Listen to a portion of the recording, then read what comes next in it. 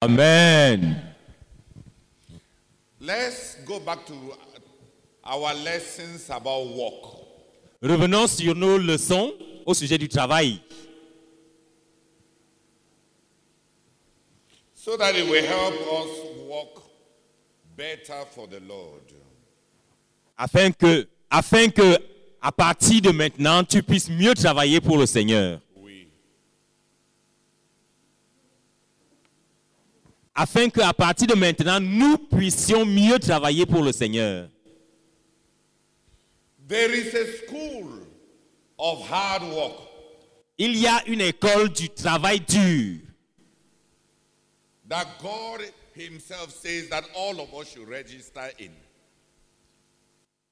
Une école du travail dur dont il est dit que nous devrions tous. Please speak French. Merci. Il y a une école du travail dur à laquelle Dieu nous invite à nous inscrire tous. The school of the ant. L'école de la fourmi. The school of the ant. L'école de la fourmi. The school of the ant. L'école de la fourmi. The school of the ant. L'école de la fourmi. The teacher is Professor Ant. Le professeur dans cette école-là, c'est le professeur fourmi. L'enseignant dans cette école-là, c'est le professeur fourmi. And the Bible says, Et la Bible dit, Eli, I don't want to address you again. J'évite de t'adresser encore du The school of the ant. l'école de la fourmi. Lecturer, Professor Ant. Chargé de cours, le professeur fourmi. Solomon went to that school. Salomon s'était enregistré dans cette école. And he wanted to recruit other students in that school. Et il voulait recruter d'autres étudiants pour s'inscrire à cette école. But the people that Solomon wants them to enter the school of the ant. Mais les gens que Salomon voulait faire entrer dans l'école de la fourmi, Are called sluggards. ces gens-là sont appelés les nonchalants. Les nonchalants. Definition of a sluggard. Définition d'un nonchalant. Hey, Matthew, refer. What definition of a sluggard? Become more interactive. You have gone back to your monastic withdrawals.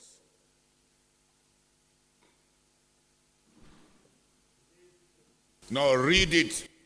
Sluggard. Definition. A sluggard is a lazy person. Next definition. It says habitually lazy person. I put some life into your voice. Un nonchalant. Don't we? Put more life into that voice. A sluggard is a lazy person. Habitually lazy. Slow at doing things. Yes, always lazy. Une personne qui est toujours paresseuse. The last part. Always slow at doing things. Oh. Have you heard? Vous avez entendu? Léalo en français. Une personne nonchalante, c'est quelqu'un qui apporte l'insouciance, un manque de zèle, un manque d'ardeur à tout ce qu'il faut faire. Encore. Il apporte l'insouciance, un manque de zèle, un manque d'ardeur à tout ce qu'il doit faire. Encore. Il apporte l'insouciance. L'insouciance. Il apporte de l'insouciance. Un manque de zèle. un manque d'ardeur à tout ce qu'il doit faire. Qui manque de vivacité, dont les gestes sont lents et vagues. Dont les gestes sont lents et vagues. Vas-y.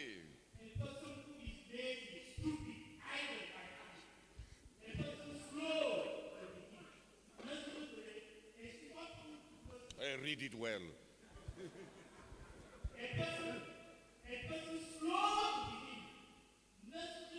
No, start.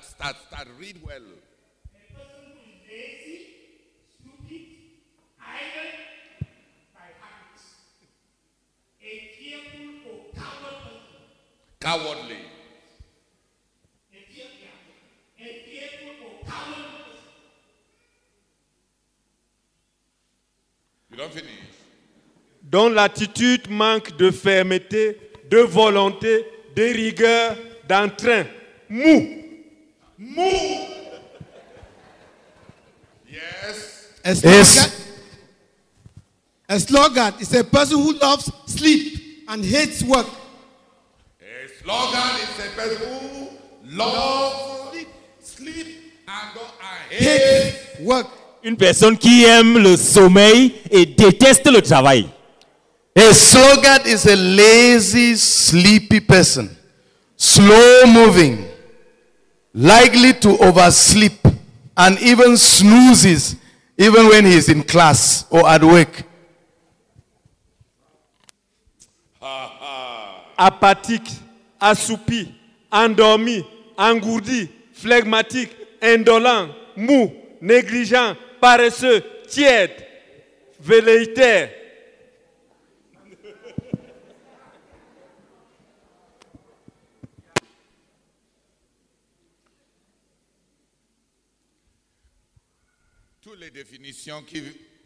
All the definitions that were read. Toutes les définitions qui ont été lues là. Come forward and read them again. Venez devant et lisez-les encore. So that the brethren can recognize themselves. Afin que les frères puissent s'y reconnaître. Come in front. Venez lire devant. And make sure you don't read it like a sluggard. Et rassurez-vous que dans votre manière de lire, vous ne lisez pas comme des nonchalants. A sluggard is a lazy person who loves sleep and hates work. Amen. A sluggard is a lazy person, always slow at doing things. A sluggard is a lazy, sleepy, slow-moving person. A sluggard is likely to oversleep in class or at work. A sluggard, a person who is lazy, stupid, idle by habit, a person slow to begin, nursery work, a slothful person, a fearful or cowardly person, a portal.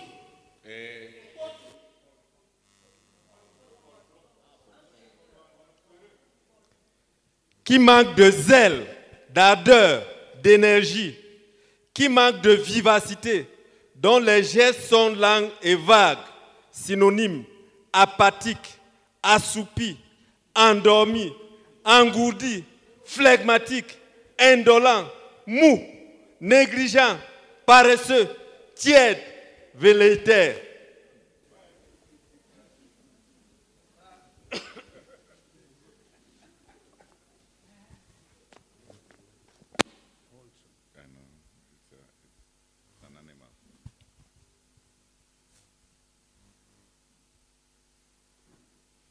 Sluggard. Un nonchalant Is a lazy person. est une personne paresseuse, A sluggish person. une personne lente, A stupid person. une personne stupide, A sleepy person. une personne assoupie, somnolente.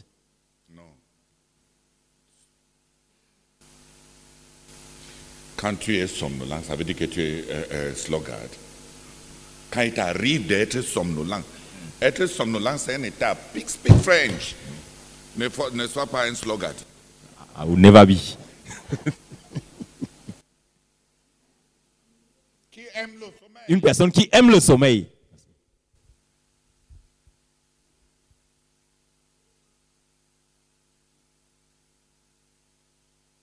Oh, habitually lazy. Une personne habituellement paresseuse. Paresseux d'habitude. Une personne paresseuse d'habitude. Un nonchalant. Indifferent. Une personne indifférente. Apathetic. Apathique, merci. Phlegmatic. Flegmatique. Interests him. C'est-à-dire rien ne l'intéresse. Lacking enthusiasm. Une personne qui manque d'enthousiasme. Get these microphones work.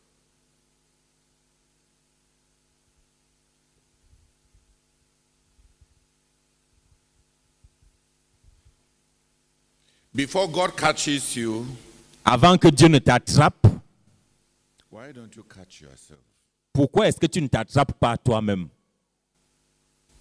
A person who brings indifference to things, Une personne qui apporte de l'indifférence aux choses. un manque d'intérêt. Une personne qui apporte un manque d'intérêt, qui manifeste un manque d'intérêt. Non. Qui apporte un manque d'intérêt sur les choses. Une personne qui apporte un manque d'intérêt sur les choses. Quand tu lui confies quelque chose, il n'a pas de l'engouement.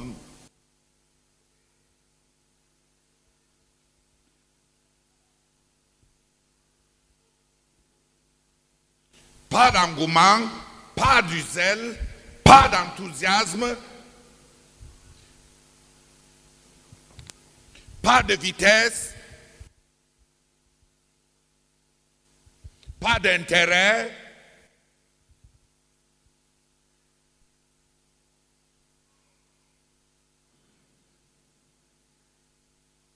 Aime le sommeil, hait le travail.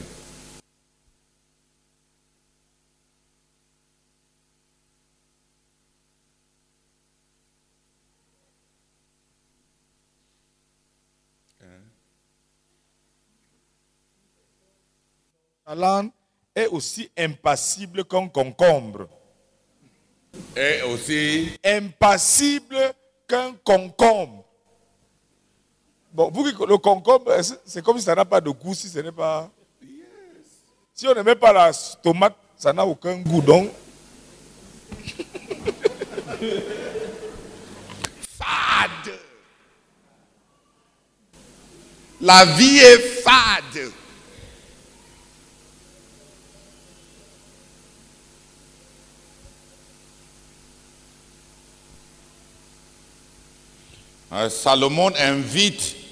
Salomon nous invite tous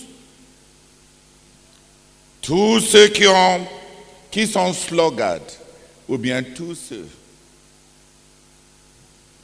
qui ont les séquelles d'être des sloggards, ou bien tous ceux qui ont tendance à être des sloggards, ou bien tous ceux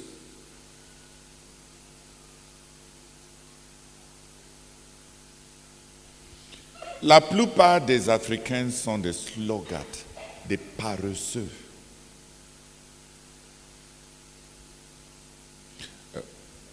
La plupart des frères ici au quartier général sont des sloggards. Tu trouves peu de gens qui travaillent avec enthousiasme. Peu de gens qui jouissent, qui chantent et qui éprouvent du plaisir dans leur travail. Peu. Peu de gens qui mettent la tête dans ce qu'ils font. De l'intelligence dans ce qu'ils font. Si je demandais qui est slogan, tout le monde va refuser après les définitions qu'on a lues là. Les gens vont refuser qui ne sont pas des slogans. Mais va dans les chaînes de prière au centre de prière. Vois la manière dont les gens lisent les sujets de prière pendant qu'ils disent qu'ils sont en train de prier. Seigneur.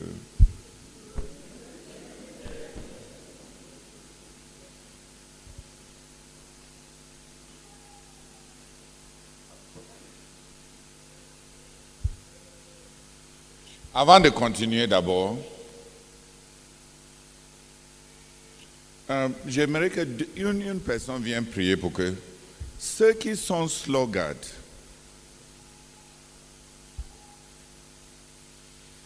puissent avoir l'honnêteté de se reconnaître sloggards. Les gens qui sont lents dans leur manière de parler, lents dans leur manière de réfléchir, lents.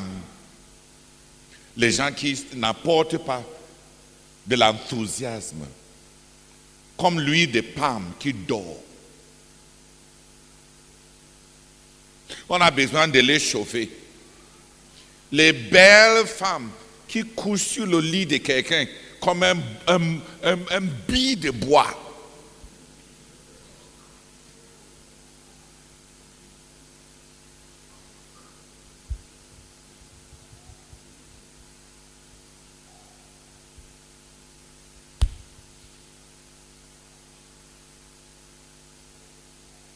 Les gens qui mangent et ils laissent la nourriture dans le plat parce qu'ils, même quand ils mangent, un peu tombe parce qu'ils ont leur bouche, c'est quoi? Un panier, Une passoire. un passoire. Quelque chose doit tomber. Ils marchent dans la maison, ils doivent trébucher sur quelque chose.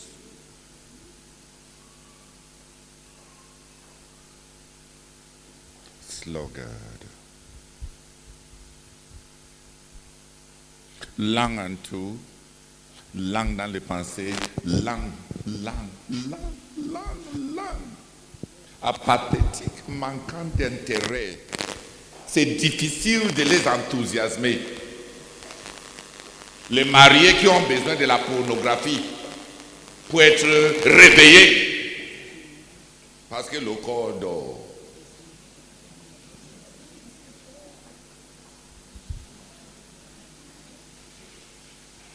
Slogan. Ta vie, il manque de feu, il manque de piment, il manque de zeste, de zèle et de zoom et de zan. Presque tout ce que tu fais, il n'y a pas de tête là-dedans. De somnambuliste, de somnambule. Même quand tu marches et les yeux sont ouverts, tu dors. Pendant que tu es en train de faire les omelettes, les omelettes sont devant toi. Tu es dans la cuisine pour faire les omelettes. Mais les omelettes vont brûler pendant que tu étais là.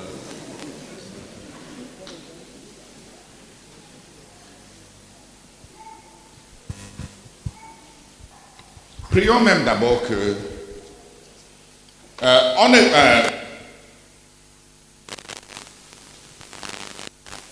ceux qui sont honnêtes cherchent à trouver jusqu'à quel niveau ils sont sloggards.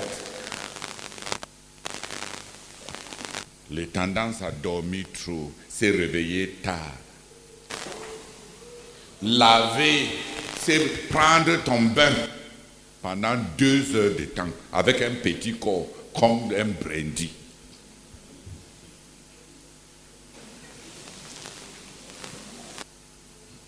Tu laves même quoi?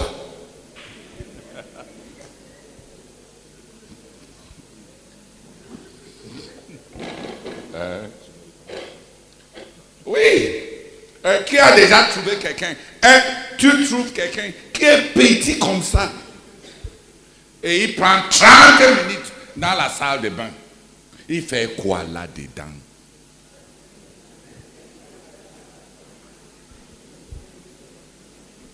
Il lève la main.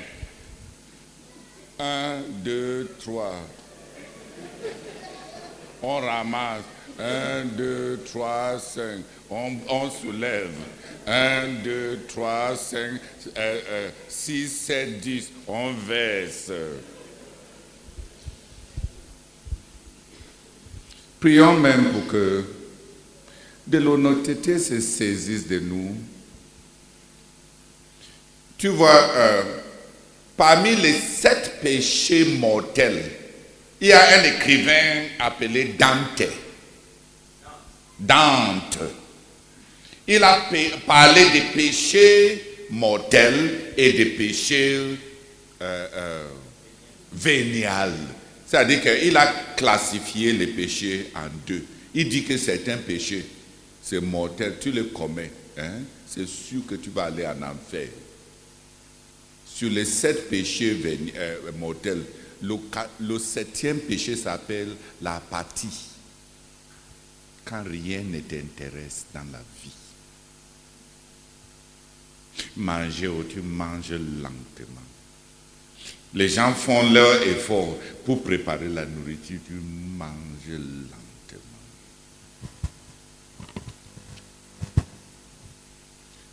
Dante dit que quand l'apathie te touche, tu es la somme de l'ingratitude envers Dieu. Il n'y a pas de pardon possible pour toi, selon Dante.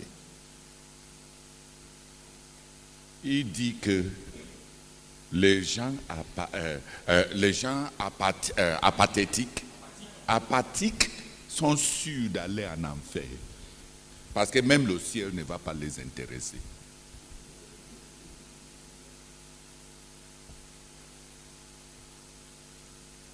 Si rien ne t'intéresse, et même quand on est en train de parler comme ça, tu as toujours l'air d'être apathique.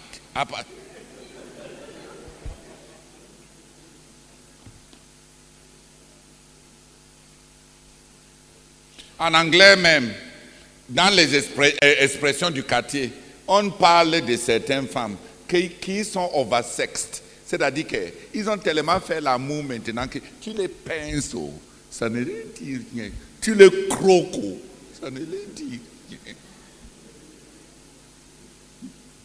Ils sont là. Les corps morts, pincés, croqués, ça ne les dit plus rien. Le corps est fade.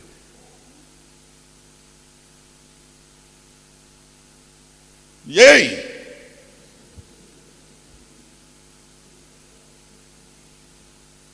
Même les couleurs de ton habit ne sont pas vives. Quand tu pars même au marché, tu vas acheter couleur noire. Même quand tu as l'argent.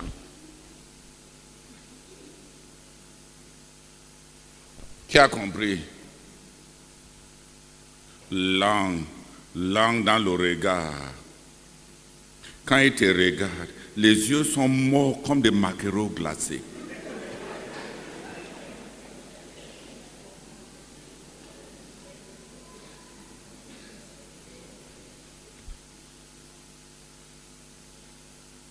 Et priez!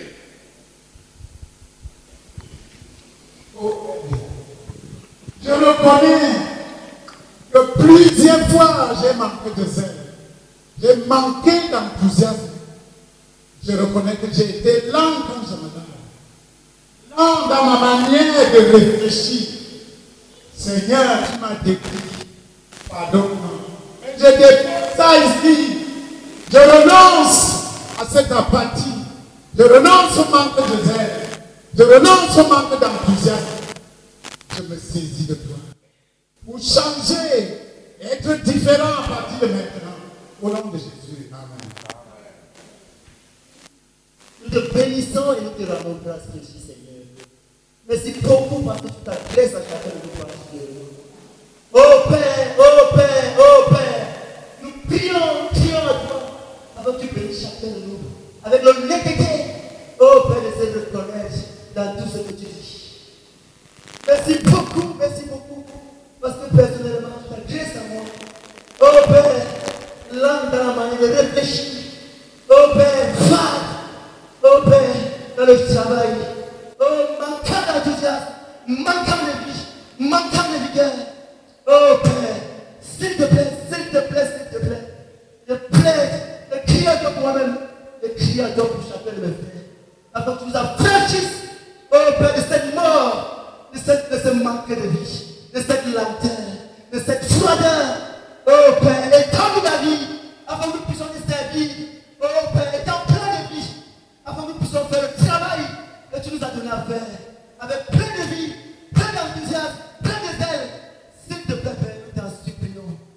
nom de Jésus-Christ. Amen.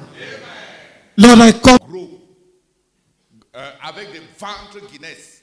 On est coupable de nonchalance. Bouge le corps là. Dis amen. Bouge le corps là. Bouge ça. Bouge ça. Dis amen. Vieillesse partout. La vieillesse partout. Langue.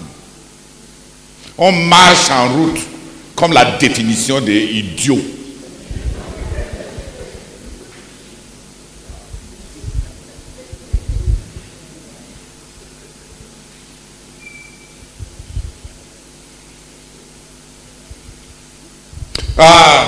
Qui est du feu en toi? Qui est du feu en toi? De l'enthousiasme en toi? Dans ce que tu fais. Quand tu es voyant même, on sache que ta vie, qu'il fait bon vivre. Mais toi, tu es le témoignage de la maladie. Tu es le témoignage de la vieillesse. Tu es le témoignage des problèmes. Tu es le témoignage des démons. Tu es le témoignage des malédictions. Toi-même, toi seul, tu es le témoignage de la saison de pluie.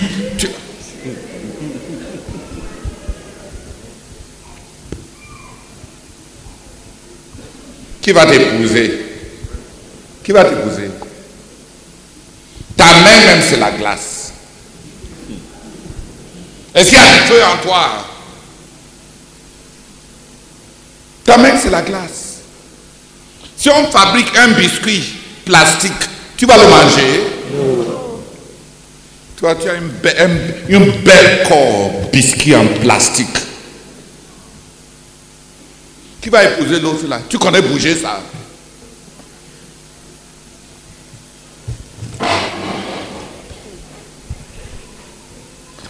Tu as compris?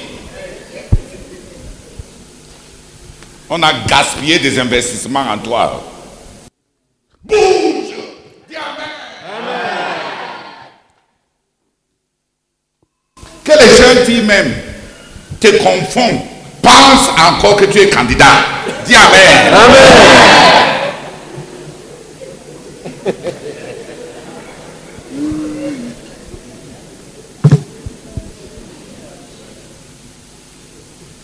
Nonchalant.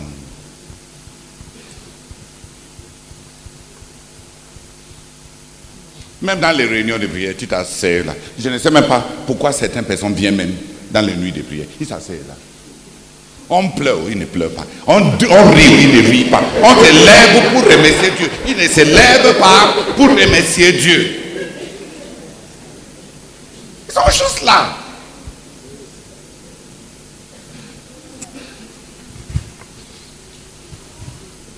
Les démotivateurs.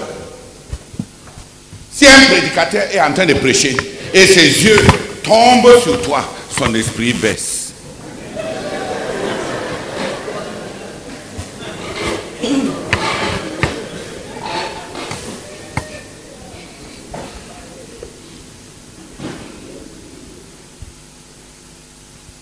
Qui m'a compris? Quand tu jeûnes, c'est un problème. Quand tu pries, c'est un problème. Quand tu manges, c'est un problème. Tout ce que toi tu commences à faire, la chose devient problème. Ce que les autres font, sans attirer l'attention, quand ton tour arrive, on va voir tous les problèmes qu'il y a à faire ça.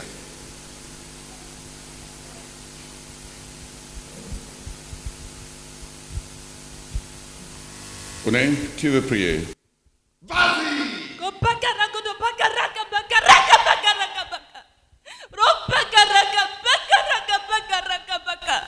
Oh Seigneur, merci de voler à mon secours.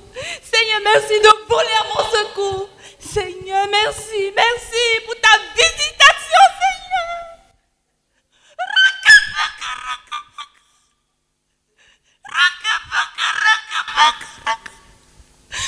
Oh Seigneur, merci pour ta visitation, Seigneur. Merci pour ta visitation, Seigneur. Je reçois ma délivrance au nom de Jésus-Christ. Je reçois ma délivrance au nom de Jésus-Christ. Seigneur, merci pour ta délivrance. Merci, Seigneur, parce que je me lève pour agir. Je me lève pour agir, Seigneur. Au nom de Jésus-Christ. Amen. Baka. Koria baka reketeke shekereke baka. Hoka baka rakateka santaraka baka. Rokotoko santoroko baka. Oh Seigneur, je prie, Seigneur, au Dieu de gloire, afin que tu me délivres, Seigneur, de la nonchalance. Oh Seigneur, langue à réfléchir. Seigneur, oh Dieu, mettant plusieurs, oh Dieu, heures à la douche pour se laver, Seigneur. Je prie que tu me délivres. Je prie que tu me délivres. Je prie que tu me délivres. Seigneur, viens et délivre plusieurs d'entre nous. Oh Seigneur, Seigneur, du manque d'intérêt. Seigneur, s'il te plaît, le manque de zèle. Seigneur, je prie que tu me délivres. Seigneur, merci même pour m'avoir parlé ce soir, oh Éternel. Seigneur, viens et visite-moi. Je prie pour ta visitation. Je prie pour ta visitation. Je prie que ta visitation. Oh Seigneur, que tu touches plusieurs cœurs. Oh Seigneur, ici cette nuit, Seigneur, touche les cœurs, afin qu'ils puissent se repentir, Seigneur. Oh Seigneur, nous te supplions, visite-nous et délivre-nous, et délivre-nous, et délivre-nous, et délivre-nous. Oh Éternel, de la nonchalance, Seigneur, s'il te plaît, nous te supplions, au nom de Jésus-Christ. Amen. Seigneur, tu as tellement parlé. Seigneur, tu t'adresses à moi, Seigneur. À 46 ans, Seigneur, je suis déjà vieille. Seigneur, combien de fois que 70 ans? Seigneur, à cause de la nonchalance. Aujourd'hui, Seigneur, je divorce avec la nonchalance. Seigneur, je divorce avec la nonchalance. Non, tu as comme une femme de 140 ans. Quand Sarah avait 90 ans, elle est partie en mariage. Elle est partie en...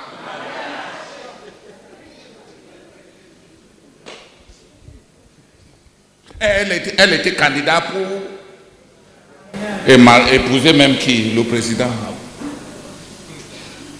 Candidate pour aller épouser. Tu penses que ses seins étaient déjà tombés?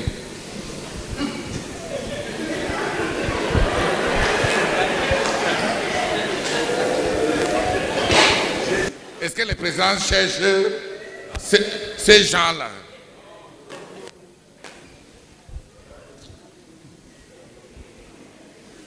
Prie.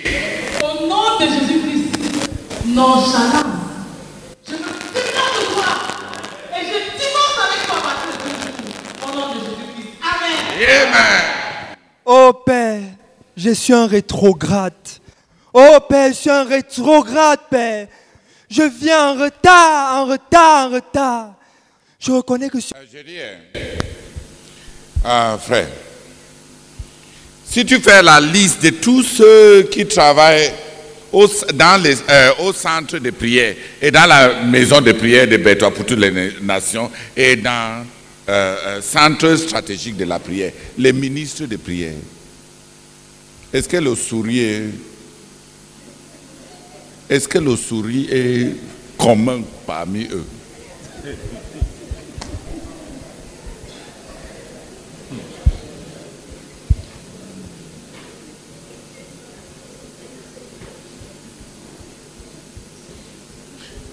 On a besoin de quelqu'un pour apporter, pour chercher le sourire et aller au centre de prière pour la conquête du monde et vendre les souris.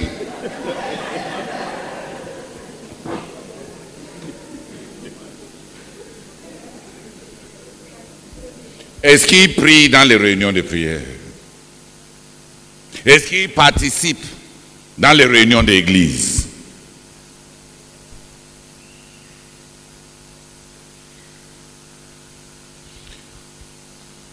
Le nonchalant, tu vas reconnaître ça dans ses postures. Il a le zona sur son dos parce qu'il s'adosse toujours.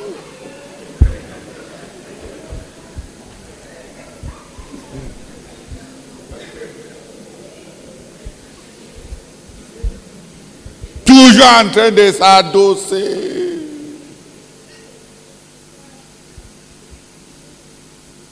De prendre des postures de...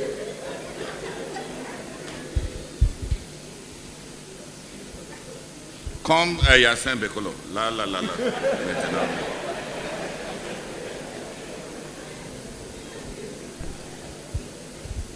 de postures, de l'aisance, de nonchalance, de manque d'être alerte à l'intérieur.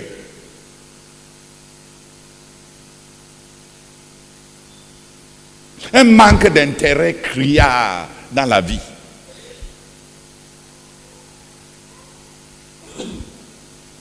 Voilà les candidats que Salomon recrute à l'école, à l'université de la fourmi. Et il nous dit clairement ce qu'il faut apprendre auprès des fourmis. Proverbe 6, versets 6 à 11. Ouvrez plusieurs versions, s'il vous plaît. Proverbe chapitre 6, versets 6 à 11. 8 secondes. Va vers la fourmi paresseux, considère ses voies et devient sage. Elle n'a ni chef, ni inspecteur, ni maître. Elle prépare en été sa nourriture. Elle amasse pendant la moisson de quoi manger. Paresseux, jusqu'à quand seras-tu couché? Quand te lèveras-tu de ton sommeil? Un peu de sommeil, un peu d'assoupissement, un peu croiser les mains pour dormir, et la pauvreté te surprendra comme un rôdeur, et la disette comme un homme en armes. Amen. Regardez, frère. Avant d'aider quelqu'un qui est pauvre, demande d'où lui est venue sa pauvreté.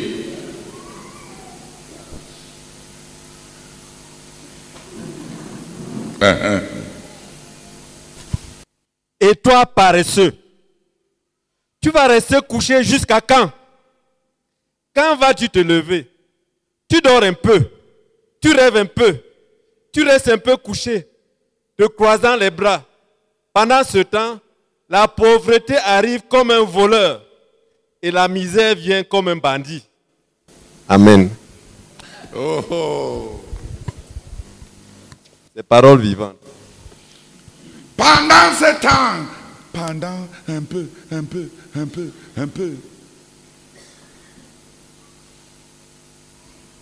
Donc à l'université, on nous invite à l'université de la fourmi. On dit, dans l'université de fourmi, il y a certaines leçons phares.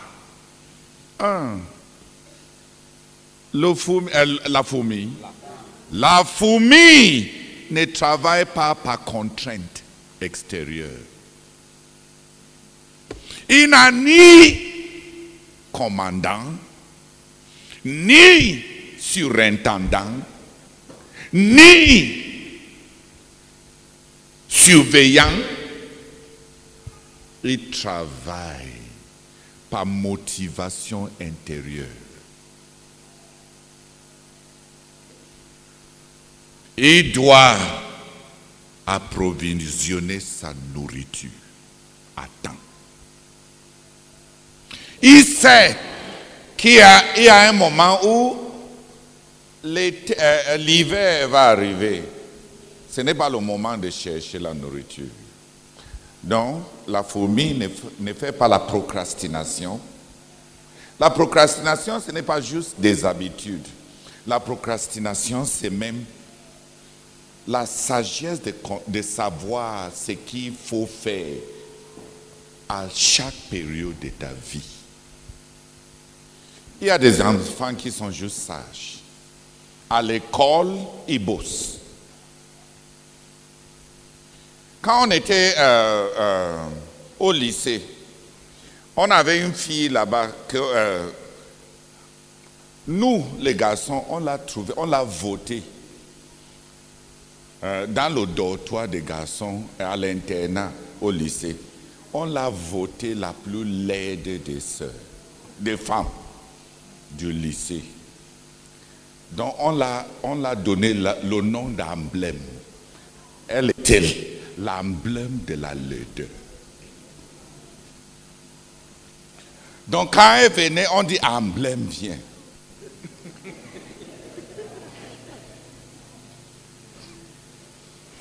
Qui a compris? Son nom c'était quoi? Emblème. Emblème. Il y a une autre fille là-bas qui venait d'une bonne école secondaire. Elle était mignonne, délicate. Les garçons partaient, tous les garçons passaient par là. Et quand elle te refuse, elle te colle un numéro. Hein? Quand tu viens et tu sautes, tu bondis. Hein? Et quand elle te dit non, elle te dit numéro 10. Et quand elle te... Elle avait la beauté que tout le monde voulait. Mais quand tu venais, elle te dit numéro 24, numéro 30, numéro.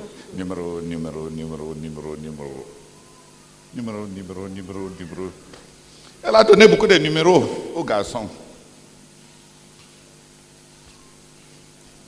Une fille est idiote. Parce que je me souviens du jour où les garçons ont fait l'Assemblée nationale des conquêtes. Les garçons ont dit que, la fille ici, elle est en train de nous coller les numéros. Mais un garçon a dit que, elle aime les enfants de riches. Elle veut avoir comme copain quelqu'un qui vient de grandes familles, qui comprend ces gens de filles-là. Donc ils ont décidé. Donc on est parti supplier le fils d'un ministre à l'époque. On a dit, viens nous laver, viens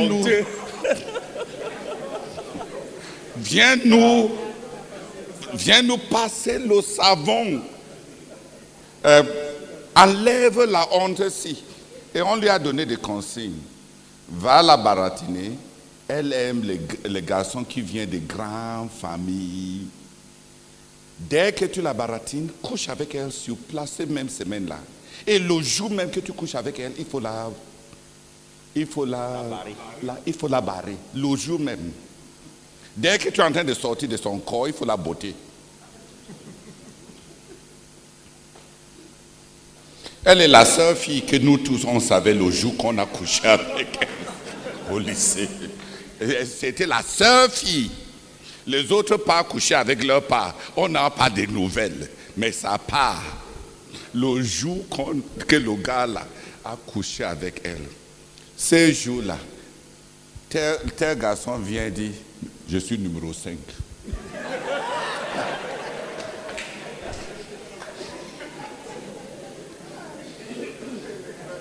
Chacun passe et lui rappelle son numéro. Le jour-là, tout le monde lui a rappelé son numéro jusqu'à ce qu'elle ne pouvait plus sortir de la chambre. La fille que tout le monde voulait là.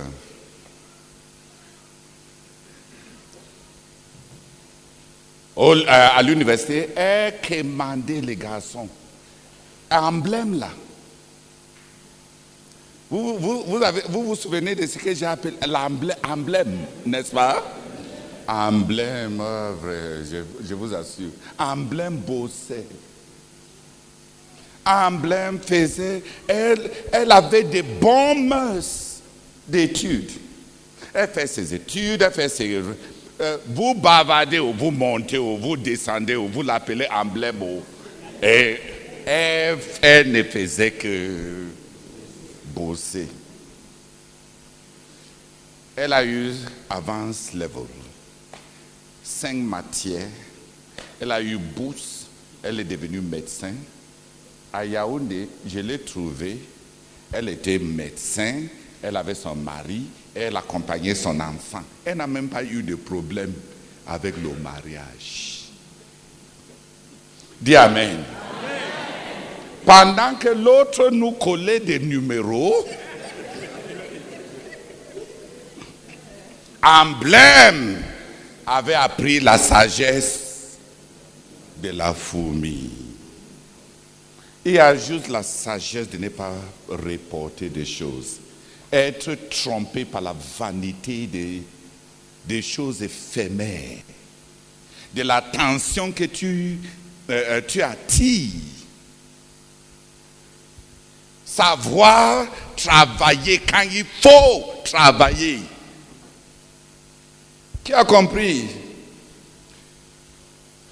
Au moment où tu devais être en train de concentrer sur les cahiers, si tes oreilles sont gros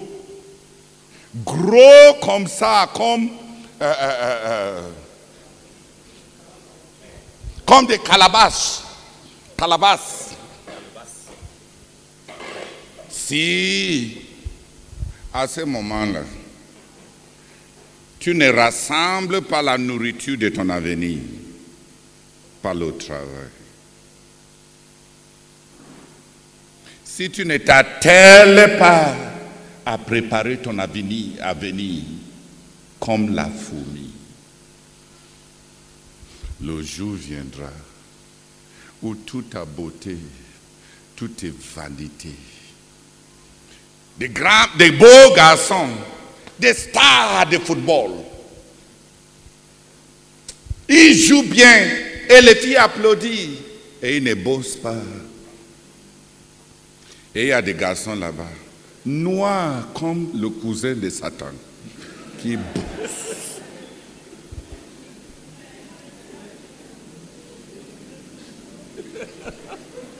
Dans le cousin de Satan est noir.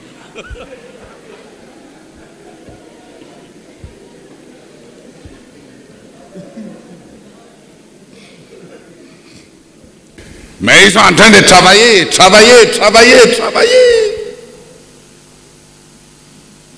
Après 5 ans seulement, après 10 ans seulement.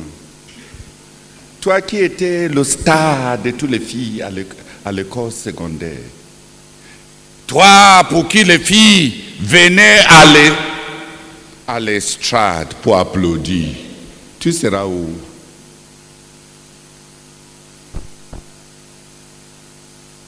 Et l'autre là, qui a eu la sagesse comme la fourmi, de rassembler la nourriture de son avenir. Une des premières leçons qu'on doit apprendre de la fourmi, c'est la sagesse, c'est faire ce qu'il faut faire quand il faut le faire. Parce que le temps viendra quand ça sera trop tard. Trop tard.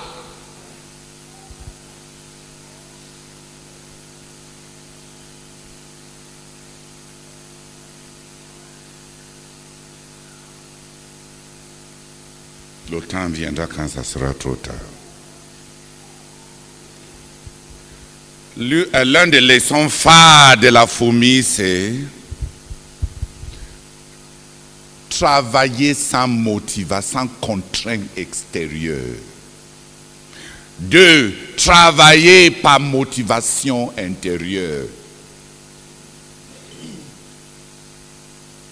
Savoir que le temps ne va pas, tu n'as pas tout le temps ne va pas t'attendre.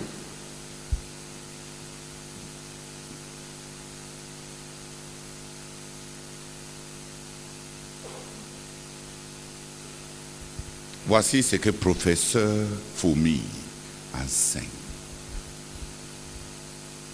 Si à 40 ans, à 35 ans, à 30 ans, tu as besoin d'être grondé pour travailler. On a besoin de crier sur toi. La Bible dit que tu es plus bête que la fourmi. La fourmi n'a pas besoin. Regardez, quand les gens ont gâché leur vie, ils ont tendance à penser que il fait ceci un peu, il voit si ça donne. Quand ça ne donne pas, il change. Il veut faire l'autre chose qui va donner. La Bible dit à tout travail, il y a du gain. À tout travail, il y a du gain. Changer de travail, ce n'est pas trouver mieux. À tout travail, il y a du gain. Mais vagabonder des ambitions va aboutir à de la disette. Le passage qui dit ça, c'est où? Proverbe. Oui, Proverbe 14. À tout travail, quel que soit ce qu'il y a à faire, si tu t'attelles à le faire, tu vas trouver le bien qu'il y a dans ce travail-là. Mais errer les désirs partout. Tantôt tu veux être intercesseur, tantôt tu veux être musicien, tantôt ministre de louange, tantôt tu cherches toujours le travail qui va te donner la chance. Lis ta part. Tout travail procure l'abondance, mais les paroles en l'air ne mènent qu'à la disette. Qui a compris? Ce n'est pas le travail qui est devant toi qui est le problème. Ce n'est pas que les autres ont été chanceux parce qu'ils ont trouvé un travail chanceux. Non. À tout travail. Ici, à tout travail, il y a du profit. Yeah. Mais le bavardage mène au dénuement.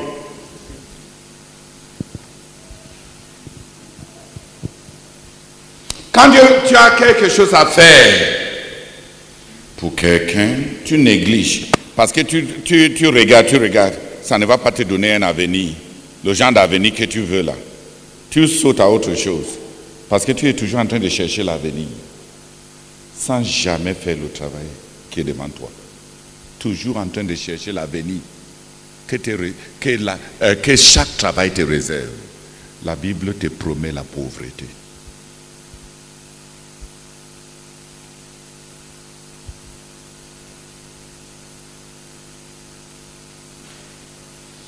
C'est sûr que tu seras pauvre.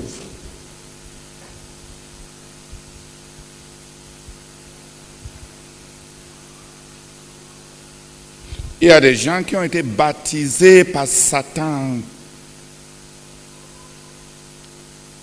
Et ils sont toujours à la recherche de ce qui apporte beaucoup d'argent en peu de temps, en grande quantité, sans responsabilité et sans payer les taxes.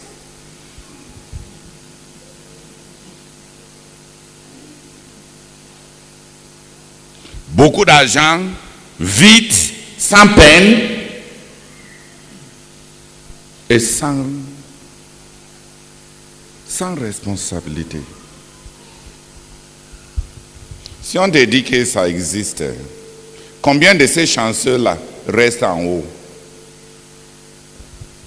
L'argent des chances fini.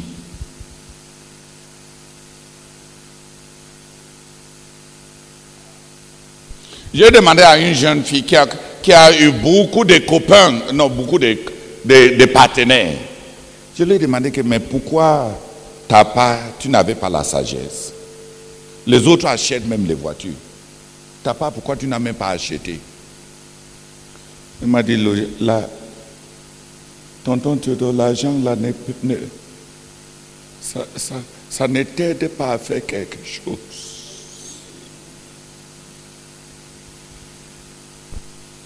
J'ai demandé à Sama que ta part, tes collègues, les policiers, les gendarmes et tous ces gens qui se tiennent en route, les mange mille là, ils ramassent chaque jour. Parce qu'il y a un des collègues de frère Sama qui l'a appelé un jour quand on était à Garoua. Sama lui a envoyé 50 000. Il est parti en retraite comme commissaire plein. À la retraite, il est rentré au village, à la maison que son père planteur a construit.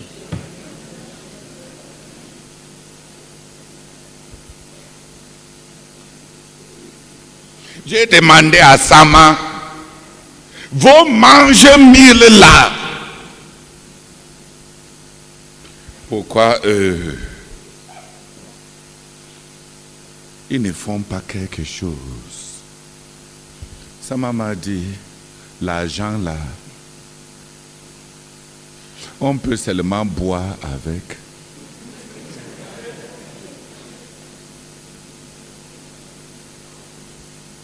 Manger avec, coucher avec les femmes avec, donner aux femmes.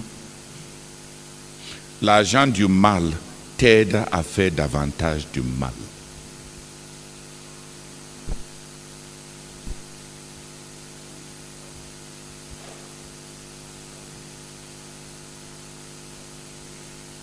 La sagesse de la fourmi. Travailler quand il faut. Il y a un moment pour faire les études. Il y a un moment où la saison des études est déjà finie. Tu n'as pas fait, tu n'as pas fait.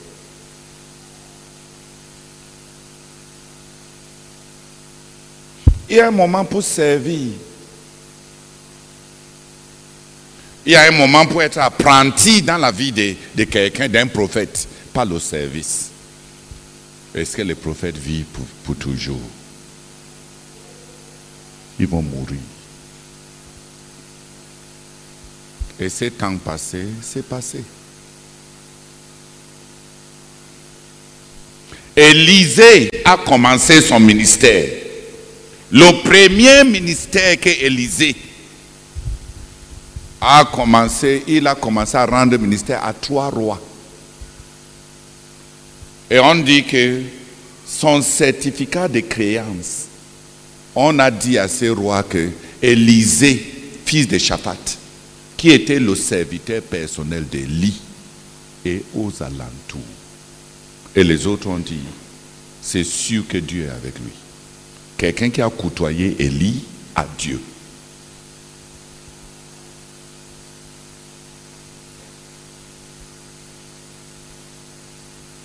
La sagesse de la fourmi.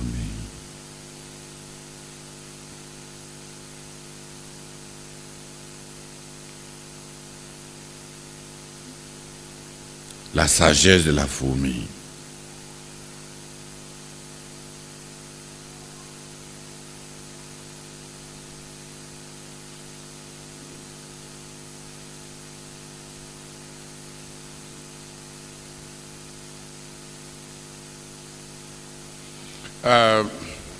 L'autre jour, j'ai repassé ma vie.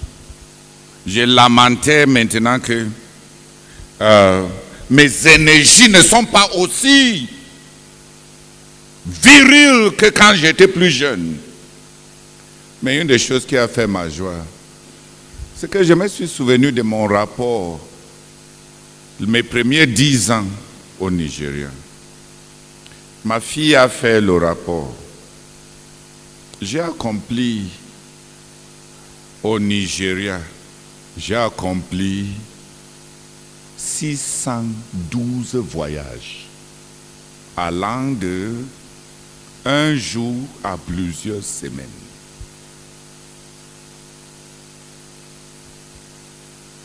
Et autour de 100 voyages hors du pays. Si quelqu'un a voyagé, j'ai voyagé.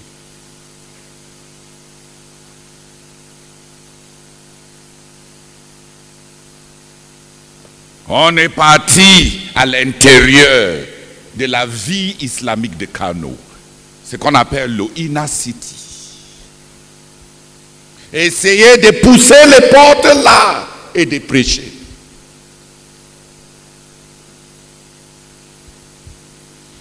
Il y a une saison pour faire.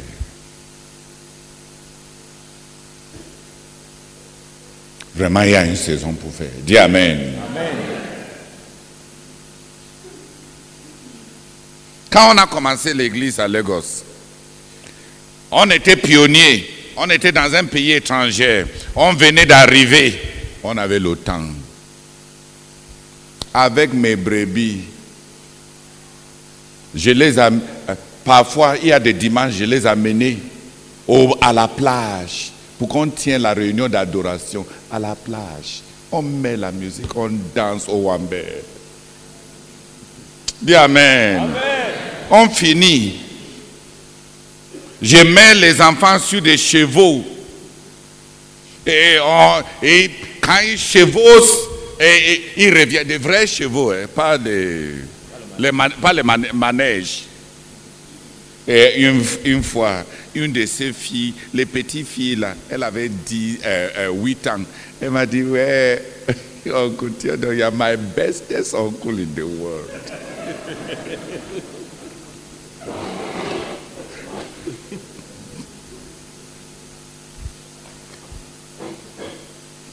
L'année passée,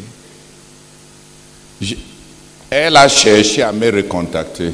Ça fait depuis longtemps que ses parents sont partis de l'église. Elle est au Canada, mariée, l'année passée. Elle a tout fait pour trouver mon numéro. Elle m'a appelé bestest uncle. Elle n'a pas oublié. Il y a un moment pour jouir de la vie. Dis Amen. On rit avec les enfants. On monte sur les cheveux avec les enfants. Dis Amen. Amen.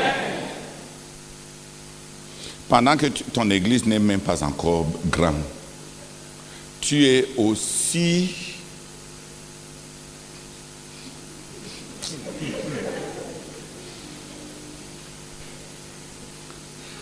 tu ne fais rien. Il n'y a pas d'aventure, il n'y a pas de joie, il n'y a pas de souvenirs. Les enfants vont se souvenir de quoi plus tard? Cette période-là va passer. Et tu n'auras pas de souvenirs à vie.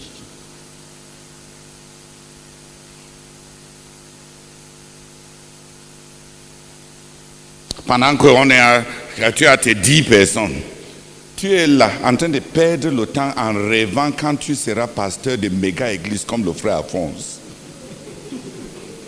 Et le moment là de profiter avec tes 10 là, tu ne le fais pas.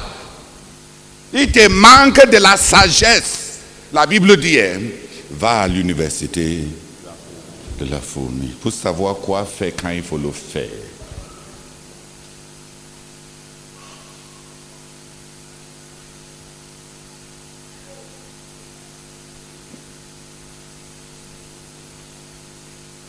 Alléluia. Amen. Même les débuts des relations, il y a un moment. Est-ce que les fleurs s'éclorent pour toujours? Même dans l'amitié, quelqu'un tourne vers toi l'attention et tu ne profites pas de ce moment-là, tu crains.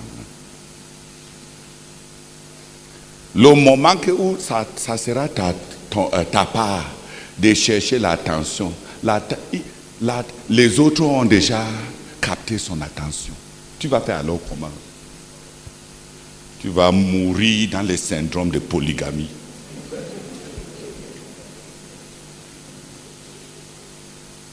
Ton tout est fini. Qui a compris? Ta saison est passée. Ta nuit est finie. Quand c'est ta nuit de passer chez le mari est maintenant malade.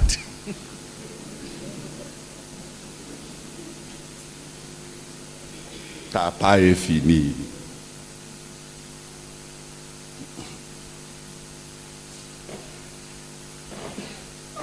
Va à l'université de la fourmi. Dis Amen. Amen.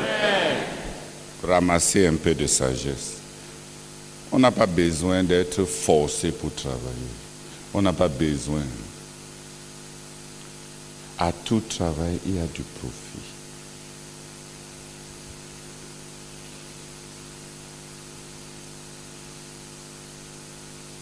Walk for the night is coming. Work. Fill bright stars with labor. Rest comes sure and soon. Work till the day grows brighter, brighter. Walk, walk, walk, walk, walk, walk, walk, walk, walk. Walk, for the night is coming when man can walk no more. Travaille quand la nuit, car la nuit vient où personne ne peut travailler. Je suis seulement chantre quand je prêche. Alléluia. Yeah.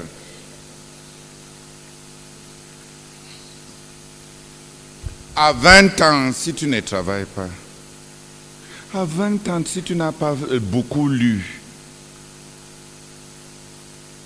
à 18 ans, si tu n'as pas beaucoup lu la Bible, mémorisé la Bible, c'est à 45 ans, quand tu as des trous de mémoire, manque de calcium, manque de magnésium.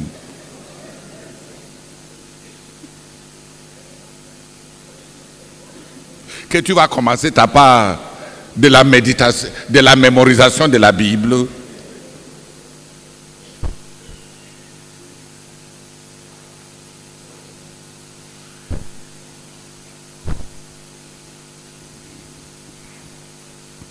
Et la Bible dit,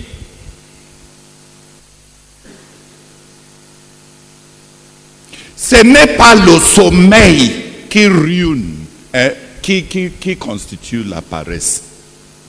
C'est un peu de sommeil. C'est un peu là qui trompe. Le vrai sommeil à la fin de la journée, où un homme dort pour dormir, ne gâte pas sa vie.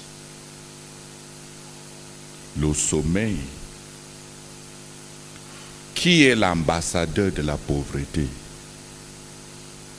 c'est un peu de sommeil. L'autre sommeil là que tu dis que ce n'est pas important, ça ne va rien faire, ça ne va pas t'empêcher de faire quoi que ce soit, un peu de sommeil. Un peu d'assoupissement. Un peu seulement. Ce n'est pas l'assoupissement qui est le problème. C'est un peu d'assoupissement. Ce n'est pas le repos qui est le problème.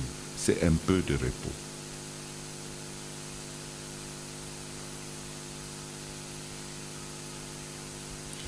C'est le repos que tu ne considères pas comme étant important. C'est le sommeil que tu ne considères pas comme étant important parce que ça n'a pas trop duré. C'est les vacances que tu ne considères pas comme étant des vraies vacances parce que c'était seulement 1 jour, 2 jours. C'est un peu de vacances, un peu de repos, un peu de sommeil, un peu d'assoupissement, un peu de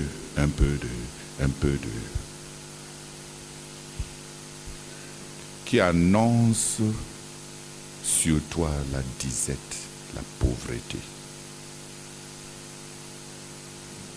Ah, je vais juste un peu de repos pour la maternité. Un peu de. Je vais simplement aller enterrer mon père. Un peu de temps. Un peu. Et ta réputation est gâtée. Ta fiabilité est finie.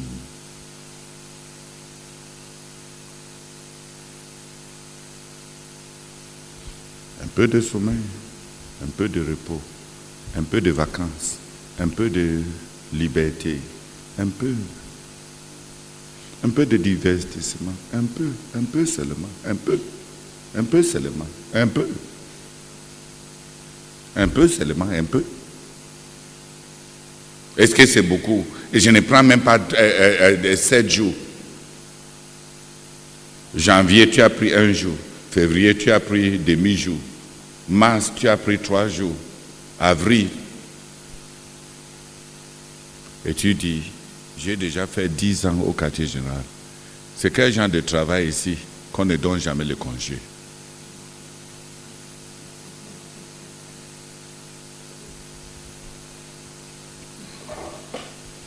Un peu. Ce n'est pas le sommeil qui gâte, c'est un peu de sommeil. Ce n'est pas le repos qui gâte, c'est un peu de croiser les mains.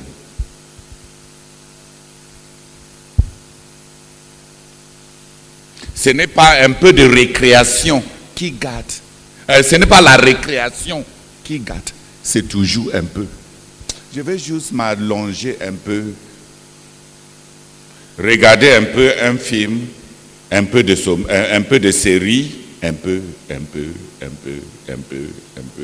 Et ta vie devient un peu.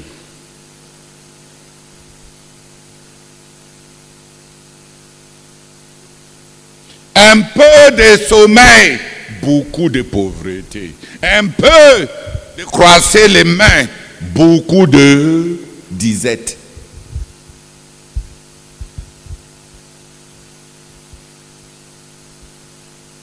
Bienvenue à l'université La Fourmi. Là où on enseigne la sagesse. Que le travail, c'est la sagesse. Que la procrastination, reportée, que des indulgences multipliées cumulent à une vie de vide.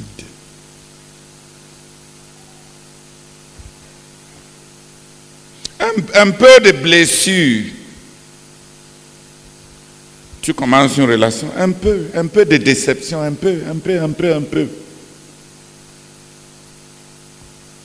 Dès qu'on commence à te faire confiance, un peu. Laisse-moi tranquille un peu. Moi, j'ai mes humeurs. Mes règles sont venues. Comment on ne peut pas comprendre? Un peu. Et toute la sincérité, toute la consécration, tous les engagements que tu avais faits s'écroulent en rien. Un peu.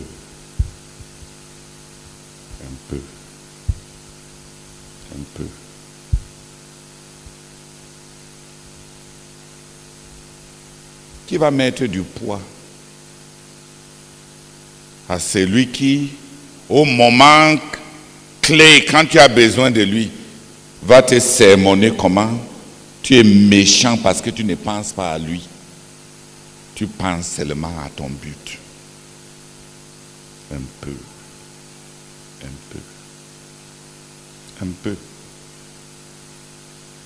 Et tout se gâte. Un peu de vacances. Et tu sors de la vie de quelqu'un pour toujours.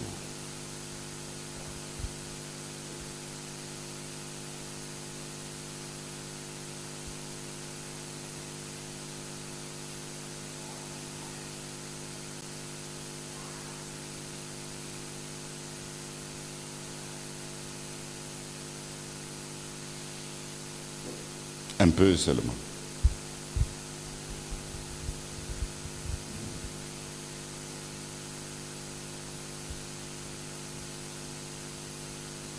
Pourquoi tu as tellement besoin d'être contrôlé, contraint, forcé, supervisé, grondé avant que tu ne fasses quelque chose? La fourmi n'en a pas besoin.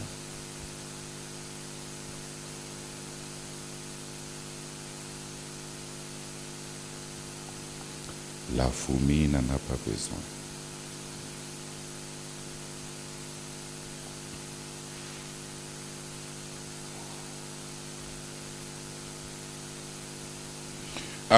Quand le frère Zach m'a recruté comme couvrier, la première tâche qu'il m'a donnée, la première tâche pratique qu'il m'a donnée, c'était d'arranger les bancs pour la réunion de prière de jeudi et de ramasser et de réarranger les bancs après la réunion de prière vendredi matin.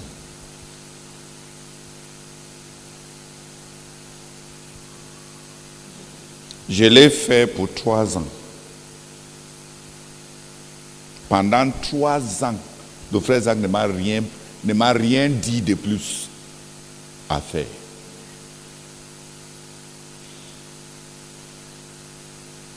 Un jour, mon grand frère Victor était indisposé au CUS. Et je devais aller faire une commission rapide pour lui Et je n'étais pas sûr que je vais revenir avant le début de la réunion. J'ai supplié le frère Victor Ladon d'arranger les bancs pour moi. Le frère Zach s'est fâché comme s'il pouvait piquer une crise.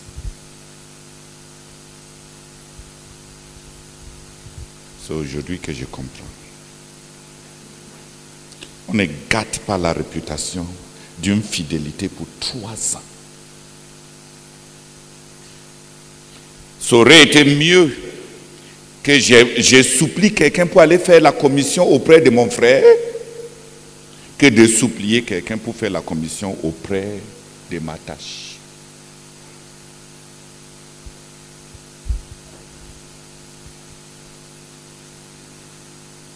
Comment après 3 ans, quand on est déjà habitué à savoir que tu vas faire ça de façon impeccable, et on vient faire, on voit quelqu'un en train de faire. Ce n'est même pas que j'avais négligé. Je me suis rassuré. Ce n'est pas que les bancs n'étaient pas arrangés. Les bancs étaient arrangés à temps. Mais le frère Zach était fâché.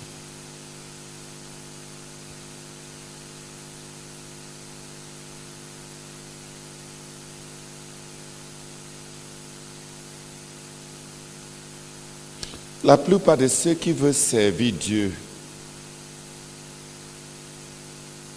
ont tellement banalisé Dieu. Ils pensent que Dieu va s'ajuster. Quand ils ont des problèmes chez eux, ils vont aller régler ça. Et quand il finit, il vient entrer encore dans le service de Dieu.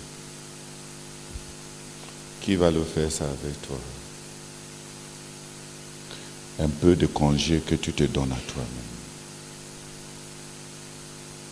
Et Dieu va te balancer comme une étoile errante.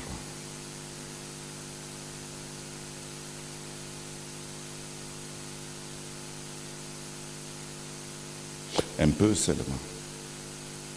C'est seulement 2 jours. N'est-ce pas, je suis toujours là. Élisée a dit à Élie, je veux une double portion de l'esprit qui est sur toi. Élisée qui a été à suivre Élie toutes ces années-là, sans lâcher. Qu'est-ce qu'Élie lui a dit? Si tu me vois pendant que je serai enlevé, il te sera fait comme tu as demandé. Sinon, toutes les années que tu m'as suivi vont couler dans l'eau. Permets-toi un seul instant de distraire, d'enlever les yeux, de ne pas être fixé, de ne pas te focaliser, de ne pas te concentrer sur moi. Et tu as fait carrière en me suivant pour rien. Le Dieu que vous avez fabriqué, qui comprend que si un moustique est en train de te gratter, que ces jours-là, que tu prends même, tu dis même à Élisée, donne-moi un peu de temps, je vais tourner un peu pisser. Si Élisée pissait ces jours-là, il n'allait pas avoir le double portion. Demande-toi, quelle est cette affaire ridicule-là? Quelqu'un ne peut même pas se mettre à l'aise avant de revenir. Va te mettre à l'aise. Tu vas raisonner Dieu quand on va arriver là-bas. Comme c'est toi qui as créé ça. C'est pour ça que tu as cherché et fait des engagements et ta vie est vide.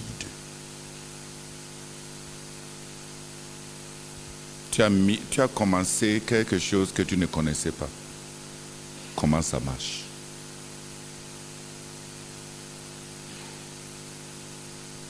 Tu prends des choses pour acquis quand ça commence juste à cuire.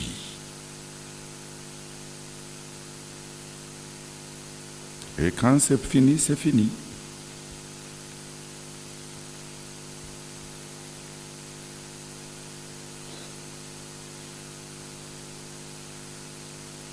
Que trois personnes viennent prier.